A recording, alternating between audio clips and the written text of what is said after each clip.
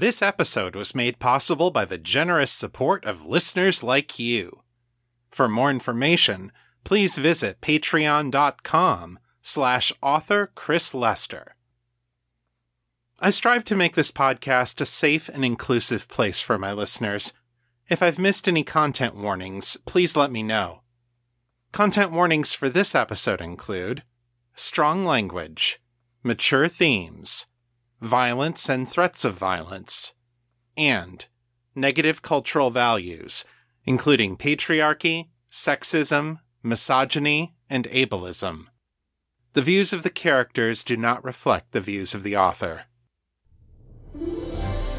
You're listening to The Raven and the Writing Desk, the weekly podcast about the writings of Chris Lester and Liminal Corvid Press. This is episode 356. Happy New Year, Metamorphs! Welcome back to The Raven and the Writing Desk. I am Chris Lester, your guide to the fantastical world of Metamor City. You can learn more about me and my work at chrislester.org and metamorcity.com. This is the show where I bring you my fresh new fiction and tell you the latest on my writing endeavors. So let's kick off 2023 with this week's story.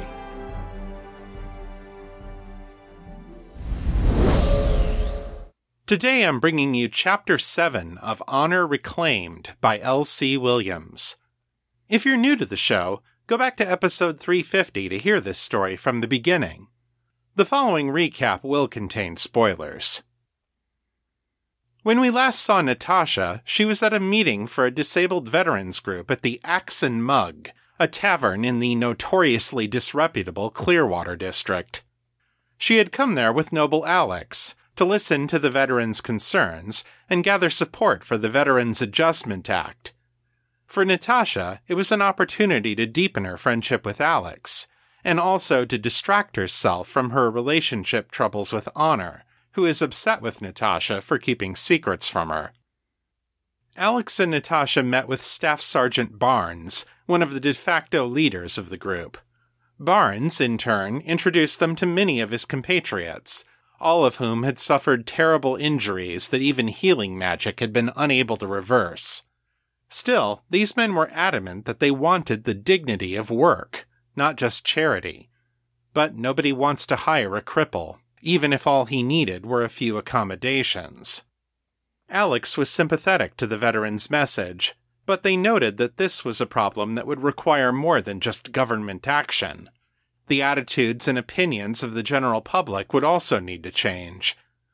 Barnes conceded that this wasn't something that would happen overnight, and even the veterans themselves weren't immune to the fear and bias they were working against. By way of example, he directed Alex's attention to a man in a wheelchair, sitting in a shadowy corner flanked by two muscular assistants. His name was Howard, and he was one of the group's chief financial benefactors, but apart from that, Barnes knew little about him. The man wore a mask painted to look like a realistic human face, apparently to hide the disfiguring injuries he suffered in the war. Barnes admitted that even he found the man frightening. Alex, ever the empath, immediately asked Barnes to invite Howard to come speak with them. Barnes went to extend the offer, but cautioned that Howard might not accept. Understandably, he was wary of strangers. After Barnes left the table, Natasha decided to go hit up some of the other veterans for a game of pool, leaving Alex to their interviews. Natasha quickly bonded with the other veterans, falling into the sort of carousing that characterized her life before Honor. Unfortunately, Natasha has never had the healthiest coping skills for dealing with emotional pain, and right now she has a lot of it. Not only was she feeling sad and guilty about Honor, but she was feeling sorry for herself for the way she got kicked out of the service. These ex-soldiers were unquestionably her people, and being a soldier was the only thing she'd ever really been good at. But after what she did to Major Rutgers back in Havane, that career path was forever closed to her. Before the night was out, Alex was waking her out of a drunken stupor next to an empty bottle of whiskey. As they stumbled toward the exit, Alex supporting Natasha's weight, they were stopped by one of Howard's attendants. The man in the painted mask wanted to speak to them. It was bad timing, but Alex didn't want to rebuff the man when he had finally extended a show of trust, so they went over and invited him to come speak to them at Townsend Tower at a later date. Howard responded with a slow, rattling voice. "I have one question for you, Noble.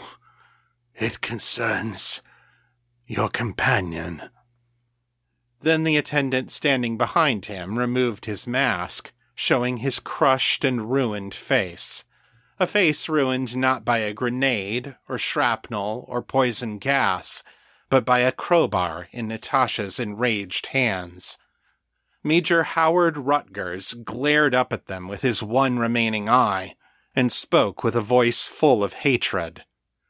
"What do you think should be done, Noble Alex, with the soldier who did this to her superior officer?" Natasha and Alex turned to look at each other, and Alex saw the truth of the man's words on Natasha's sickened face. Then a hood came down over Natasha's head, and a blow to the back of her skull left her unconscious.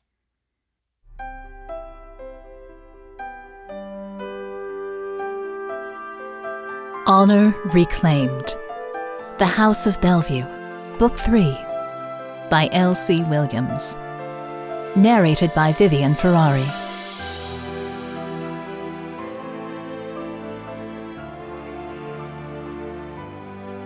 Chapter 7. Monsters and Victims. 4 hours earlier. Natasha woke to find her head throbbing in at least 2 distinctly different ways. She was in a small and grimy-looking office, lit by a single gas lamp on the wall. If she was not still in the Axe and Mug, it was at least some place of the same general caliber. The wooden chair in which she sat had no cushion, and it faced a bare wall of cracked and flaking plaster. Her hands were bound at the wrists behind her, and her ankles had been tied to the legs of the chair. Whoever done it was no stranger to rope work, but judging by the lack of sensation in her fingers, they were not particularly concerned with whether they caused her any permanent damage. She flexed her arms as much as she could, trying to work some blood past the bonds. It worked, a little. After a moment her fingers started to tingle. As she turned her head to try and look over her shoulder, a fresh wave of agony ran through her skull. She groaned. "You're awake." Alex's voice was guarded, carefully neutral. Natasha looked over her other shoulder and spotted them, seated in another chair in the far corner of the room. They had unbuttoned the top 3 buttons of their uniform, and their eyes looked sunken and tired. There was a green glass bottle sitting on the little desk next to them, half full. They retrieved it and came over to her. "I suspect you're thirsty, after the night you had. Drink." They placed the bottle to Natasha's lips, and slowly and carefully she drank. Water, with the faintly bitter aftertaste that said it had been alchemically purified. It still tasted better than whatever residue was in her mouth right now. She drank until Alex took the bottle away. "Thank you," she said. Her voice sounded hoarse and scratchy. Alex made no response, just carried the bottle back and set it on the desk again. "Where is Rutgers?" she asked, after a moment. "Trying to reach Lord Bellevue," Alex said, in that same carefully neutral tone. "I told him that the Baron was en route to Drowling Chalet. The telegraph lines don't go out that far, but they may be able to send a courier from Malin." The androgyne dragged their chair over to Natasha, positioning it a couple of feet away from her on her left side. They sat down on it backwards, resting their elbows on the backrest, and regarded her intently. "I told him I would keep an eye on you. I wanted the chance to speak with you alone." Natasha sighed. She knew what was coming and how it was likely to end. "You want me to explain myself," she said, looking over at them. "How I could do That to superior officer. Alex's eyes hardened. So it's true then. You beat that poor man nearly to death. With crowbar, Natasha agreed wearily. A muscle jumped in Alex's jaw. Why? I cannot say. Why not? There was a crack of anger in the androgyne's voice. Natasha met their eyes. Because I gave my word, she said. This was agreement. I keep silent about what happened. They give me honorable discharge. Honorable. Alex's lip curled. I fail to see what is honorable about doing that to anyone, much less your commanding officer. Natasha sighed, hanging her head in exhaustion. And I cannot tell you the reason. If I tell you, I go to prison. Is very convenient for everyone. She let out a bitter laugh. Except me. Alex did not say anything for a long moment. Natasha glanced aside at them. Their eyes were distant, narrowed in thought. This happened when you were in Havane, they said. It wasn't a question. This is true, Natasha said. Where you had served with distinction, Alex said. Natasha nodded. You received the Order of Valor. Natasha agreed. And they never stripped it from you, Alex mused, more to themselves than to Natasha. But you had to leave the service. This was part of agreement, Natasha said. Alex gave her a measuring look. Raising a hand to a superior officer is insubordination. Technically, Natasha said, it was attempted murder. Alex winced. Just so.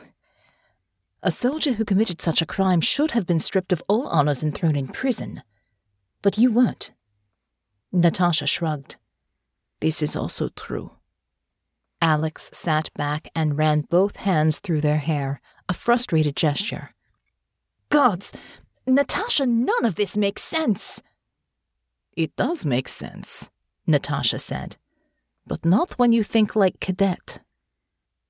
That got Alex's attention. They turned back to her, their forehead creased in puzzlement. As Cadet, you are taught the Army Manual, Natasha explained. They teach you rules and procedures and... She searched her memory for the right word. Doctrine. They tell you there is one right thing for every situation. Slowly, Alex nodded. Yes? It is not like this in war, Natasha said. For 2 years, we were in Havane. At first, officers follow doctrine on both sides. The lines do not move. Soldiers die, but battle does not end. Everyone knows something must change. So one day, someone breaks doctrine. Tries something new, in little ways at first. And sometimes it works. The enemy is surprised. One side pushes forward, gains ground. The side that lost ground is angry that rules were broken, but side that gained ground is happy because something finally worked. So both sides are ready to break rules again, but in bigger ways. She paused, made sure Alex was looking her in the eye. This goes on for 2 years. All rules of war are forgotten. Crops are burned so enemy will starve. Medical supplies are destroyed. Wells are filled in. Poison gas and death magic and, worse, are used on enemy trenches. Anything for advantage. Anything to win. Alex slumped a little in their chair, looking queasy. Gods, they whispered.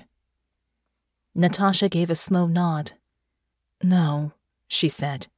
This is all very bad for soldiers. Those who suffer these things, and those who do them. Because some think If there are no rules in war anymore, then there are no rules for anything. They do horrible things to innocent people because they can, because they have power, and because they think no one will stop them. Alex's eyes focused on Natasha again, drawn back from whatever horrors they were imagining. They leaned forward again on the seat back, looked closely at Natasha's face. So you stopped Rutgers because he was doing something horrible. This is the part I cannot talk about, Natasha said. All right, Alex said, their frustration evident in their voice. Suppose I make some guesses, and you nod your head if I am right. Natasha sighed. Alex, this is not bargain with Domovoy where I can escape with clever tricks. I gave my word not to tell anyone. If you do not know, and you talk to me, and then you know, then I have broken promise, and I go to jail. It does not matter how I do it. Alex slumped again, looking miserable.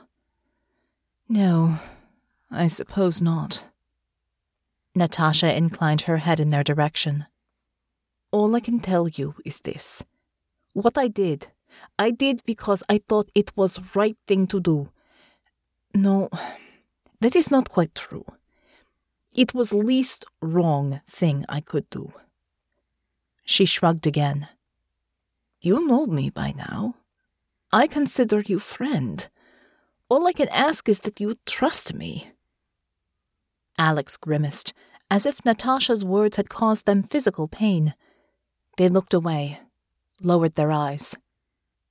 You're asking a great deal of me, Natasha. You would have me excuse a crime, an assault that has left a man crippled for life. Their lips compressed together in a hard line.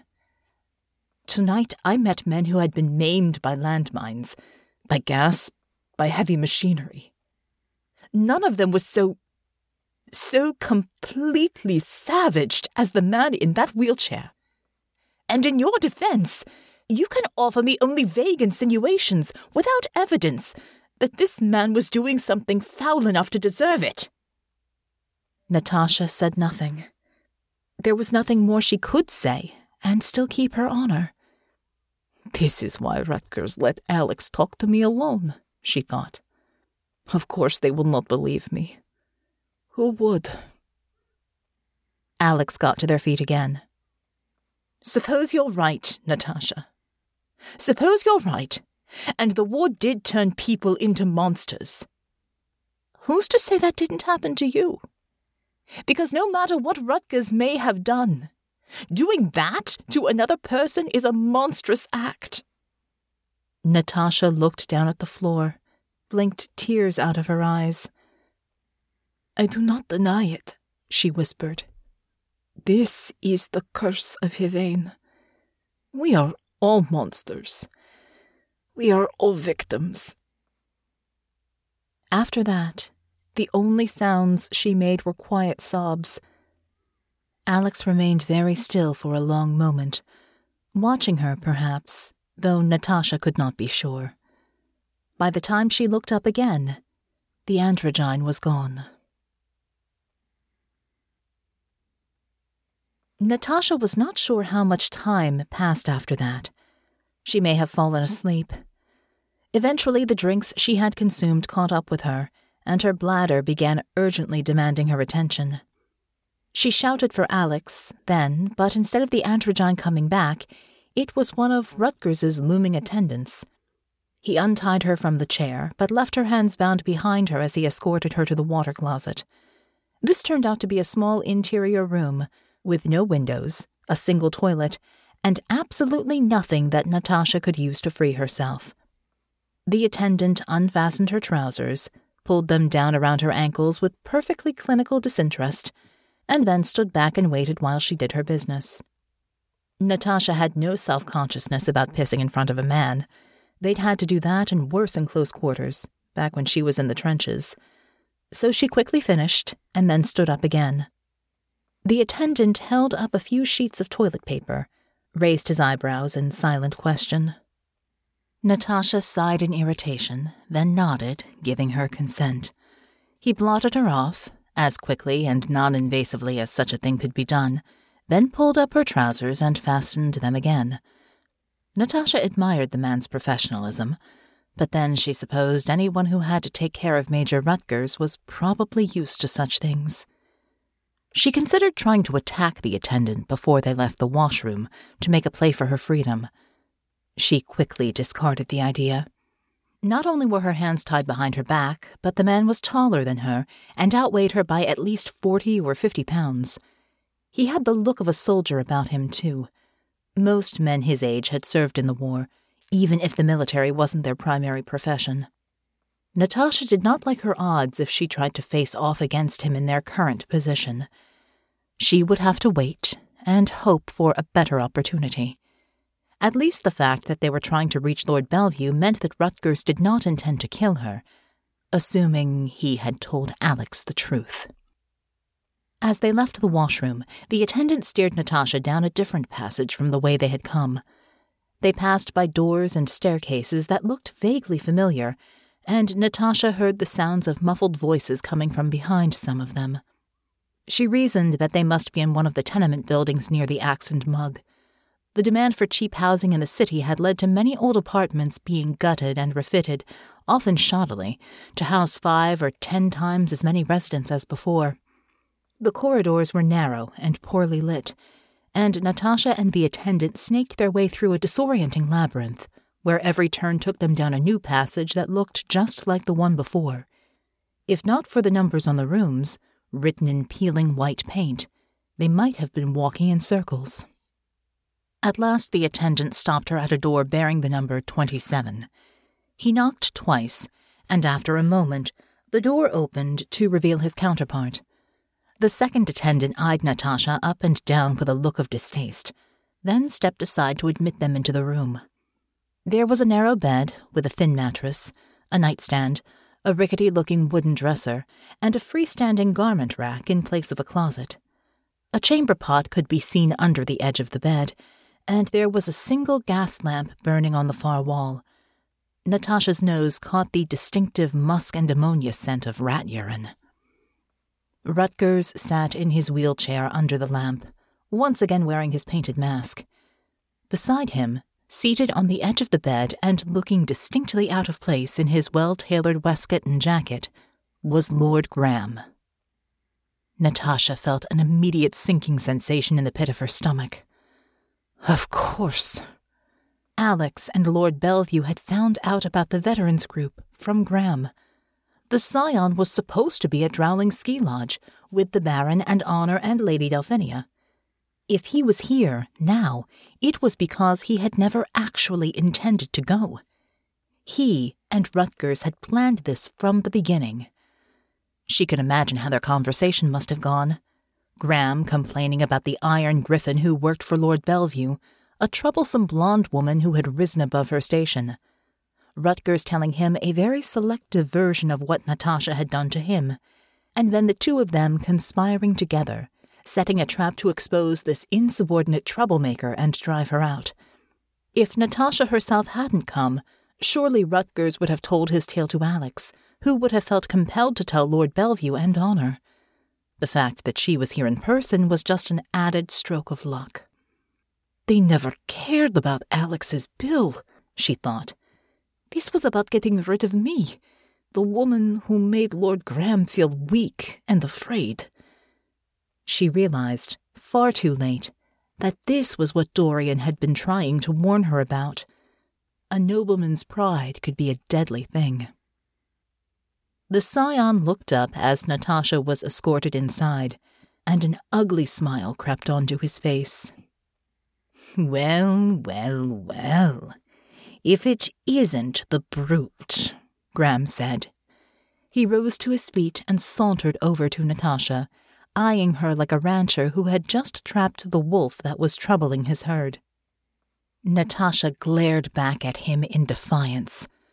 There was no point in pretending now. Honor was already half convinced that Natasha would have to leave House Bellevue. Once she and her father knew what Graham knew, it would seal the matter. In the Eshian culture, it was important to recognize when your situation was hopeless.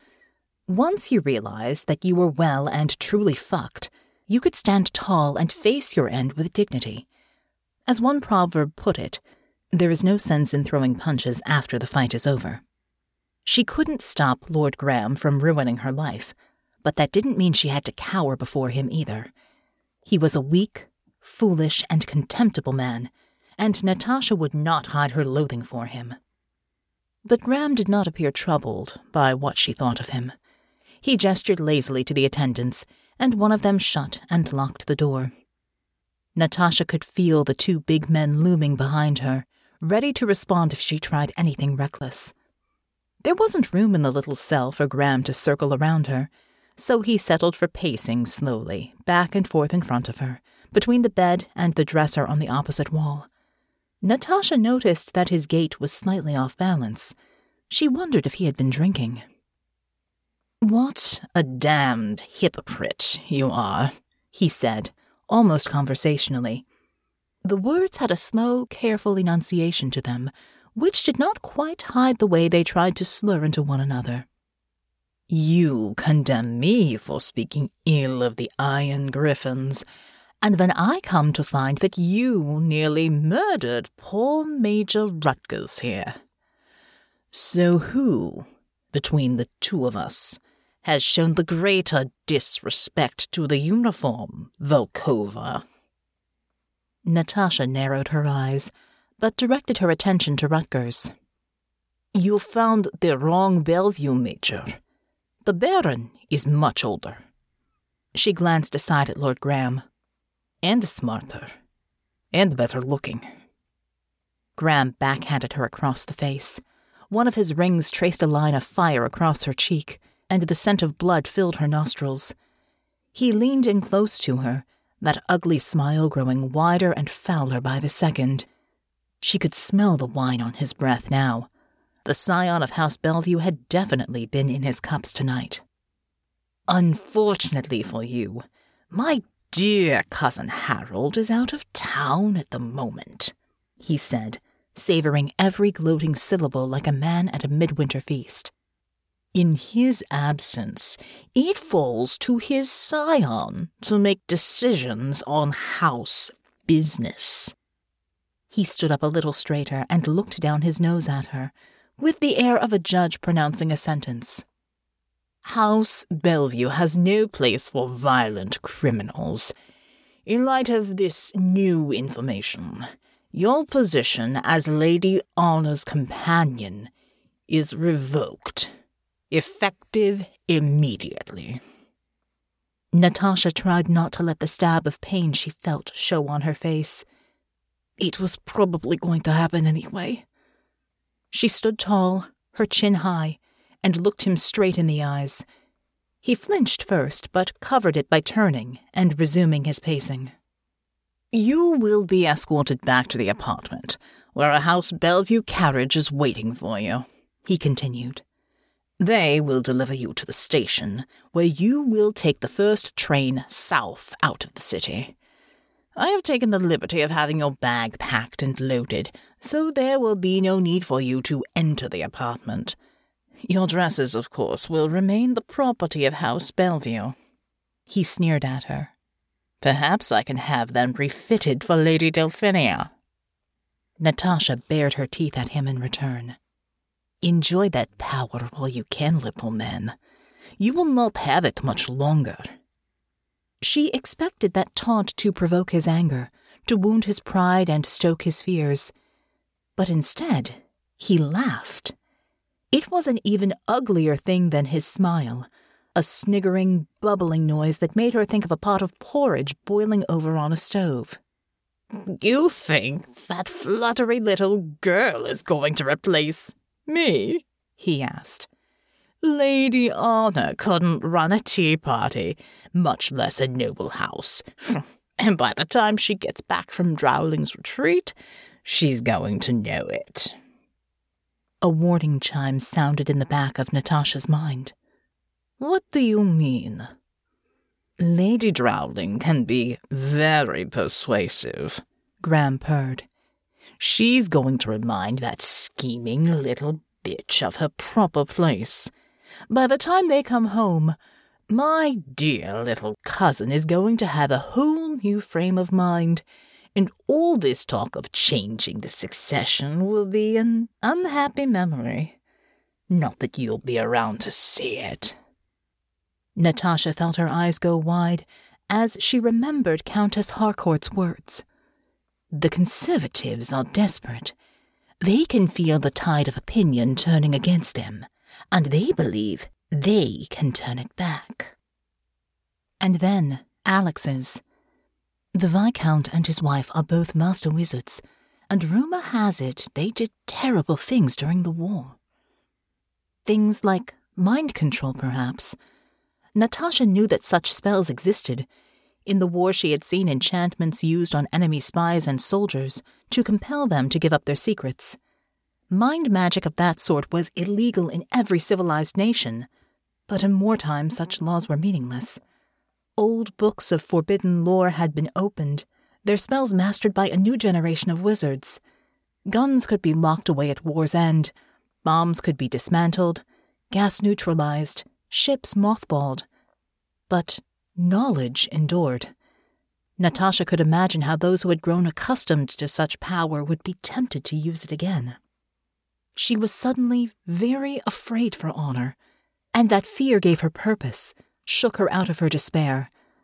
Submitting stoically to her own destruction was one thing. Leaving Honor to face hers was quite another. She had to get out of this somehow. She had to find Alex and warn them. Where did they go? Rutgers raised his wheezing voice. Bellevue, you talk too much. Graham waved a hand dismissively, his eyes still drinking up the fear and horror on Natasha's face. You worry too much. This stupid bitch can barely speak common, and even if she did, who would believe her? He stepped in very close to her now and showed her that ghastly grin again. I want you to know what awaits for your precious lady, brute. When you're alone at night, shivering in your hut in the mountains, I want you to think of her in her proper state. Barefoot and pregnant, on her knees, servicing her lord husband. He pantomimed taking something long and tubular in one hand, then raised it toward a mouth rounded into an O. Natasha snapped her head forward, striking him with the hard part of her skull just above the forehead. The blow drove his hand squarely into his own face. The knuckles smashed hard into his nose. There was an audible snap, and a gout of blood erupted from his face. Graham staggered back, clutching at his own face and screaming. Heedless of his surroundings in the tight space, he tripped over one wheel of Rutgers's chair and fell back hard on top of him. The chair tipped over backwards, and Graham and Rutgers fell in a clatter onto the hard, filthy floor. Graham continued screaming, while Rutgers let out a hollow, reedy wail of agony. Rutgers's attendants pushed past Natasha and rushed to help their fallen charge, hindered by the narrow space and the writhing, screaming scion on top of him. No one was paying attention to Natasha. Quickly she backed up to the door, found the latch with her still tingling fingers, and after a few seconds of fumbling, managed to get it open. She stumbled out into the hallway, bounced off the opposite wall, and ran for her life. And, more importantly, for Honor's.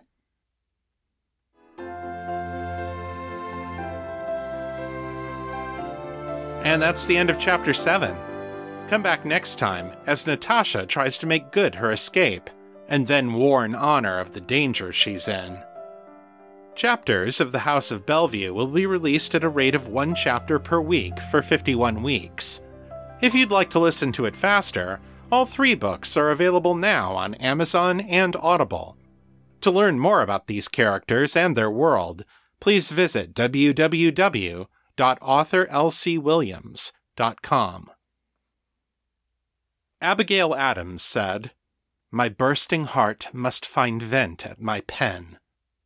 So, tap a vein with me and let's flow right into the weekly writing report.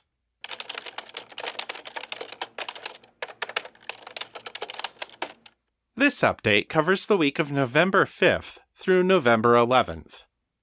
I wrote 2,884 words this week over the course of 3 hours, for an average writing speed of 961 words per hour. I wrote on 5 out of 7 days this week. This week I went back and started rereading one of my unfinished stories, All the World of Fire, which I last worked on in 2019. This one focuses on Kevin, the pyrokinetic massage therapist from Making the Cut, and it also features Abby Preston in a key supporting role. I have over 28,000 words written on this story, so it's well on its way to novel territory. I just need to see if I can figure out where the plot is going, now that it's had some time to rest. I did this successfully with my science fiction story The Nearness of You back in 2019, so I'm optimistic that I can do it again. I'm currently reading through Chapter 5, and I really like what I'm seeing so far. Hopefully that feeling continues as I make my way through it.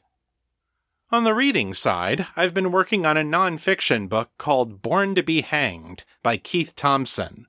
This is the utterly bonkers true story of a group of English pirates who were hired by the king of the indigenous Kuna people of southeastern Panama to rescue his granddaughter from the Spanish conquistadors. To do so, they had to find their way across the infamous Darien Gap, a 66-mile stretch of swamps, jungles, and mountains that is still one of the most inaccessible places in the world. Upon reaching the Pacific coast, they then had to take on the ships and soldiers of the Spaniards, with little more than their muskets and a bunch of canoes.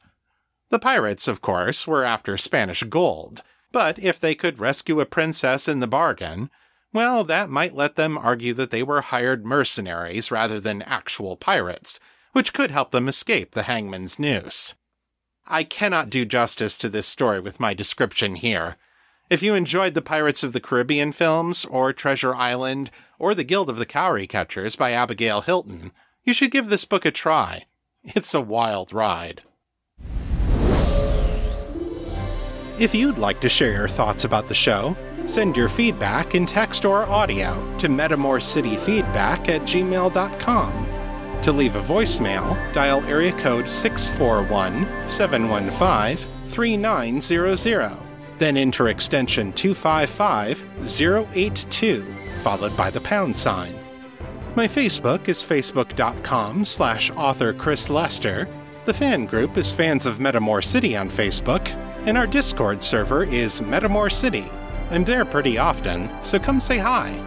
If you like this show, please consider leaving a review at Apple Podcasts, Stitcher, or Podchaser.com. It really helps people find the show. That's all for this week. I'll be back next time with more fresh new fiction. Until then, keep it on the bright side. This is Chris Lester, signing out.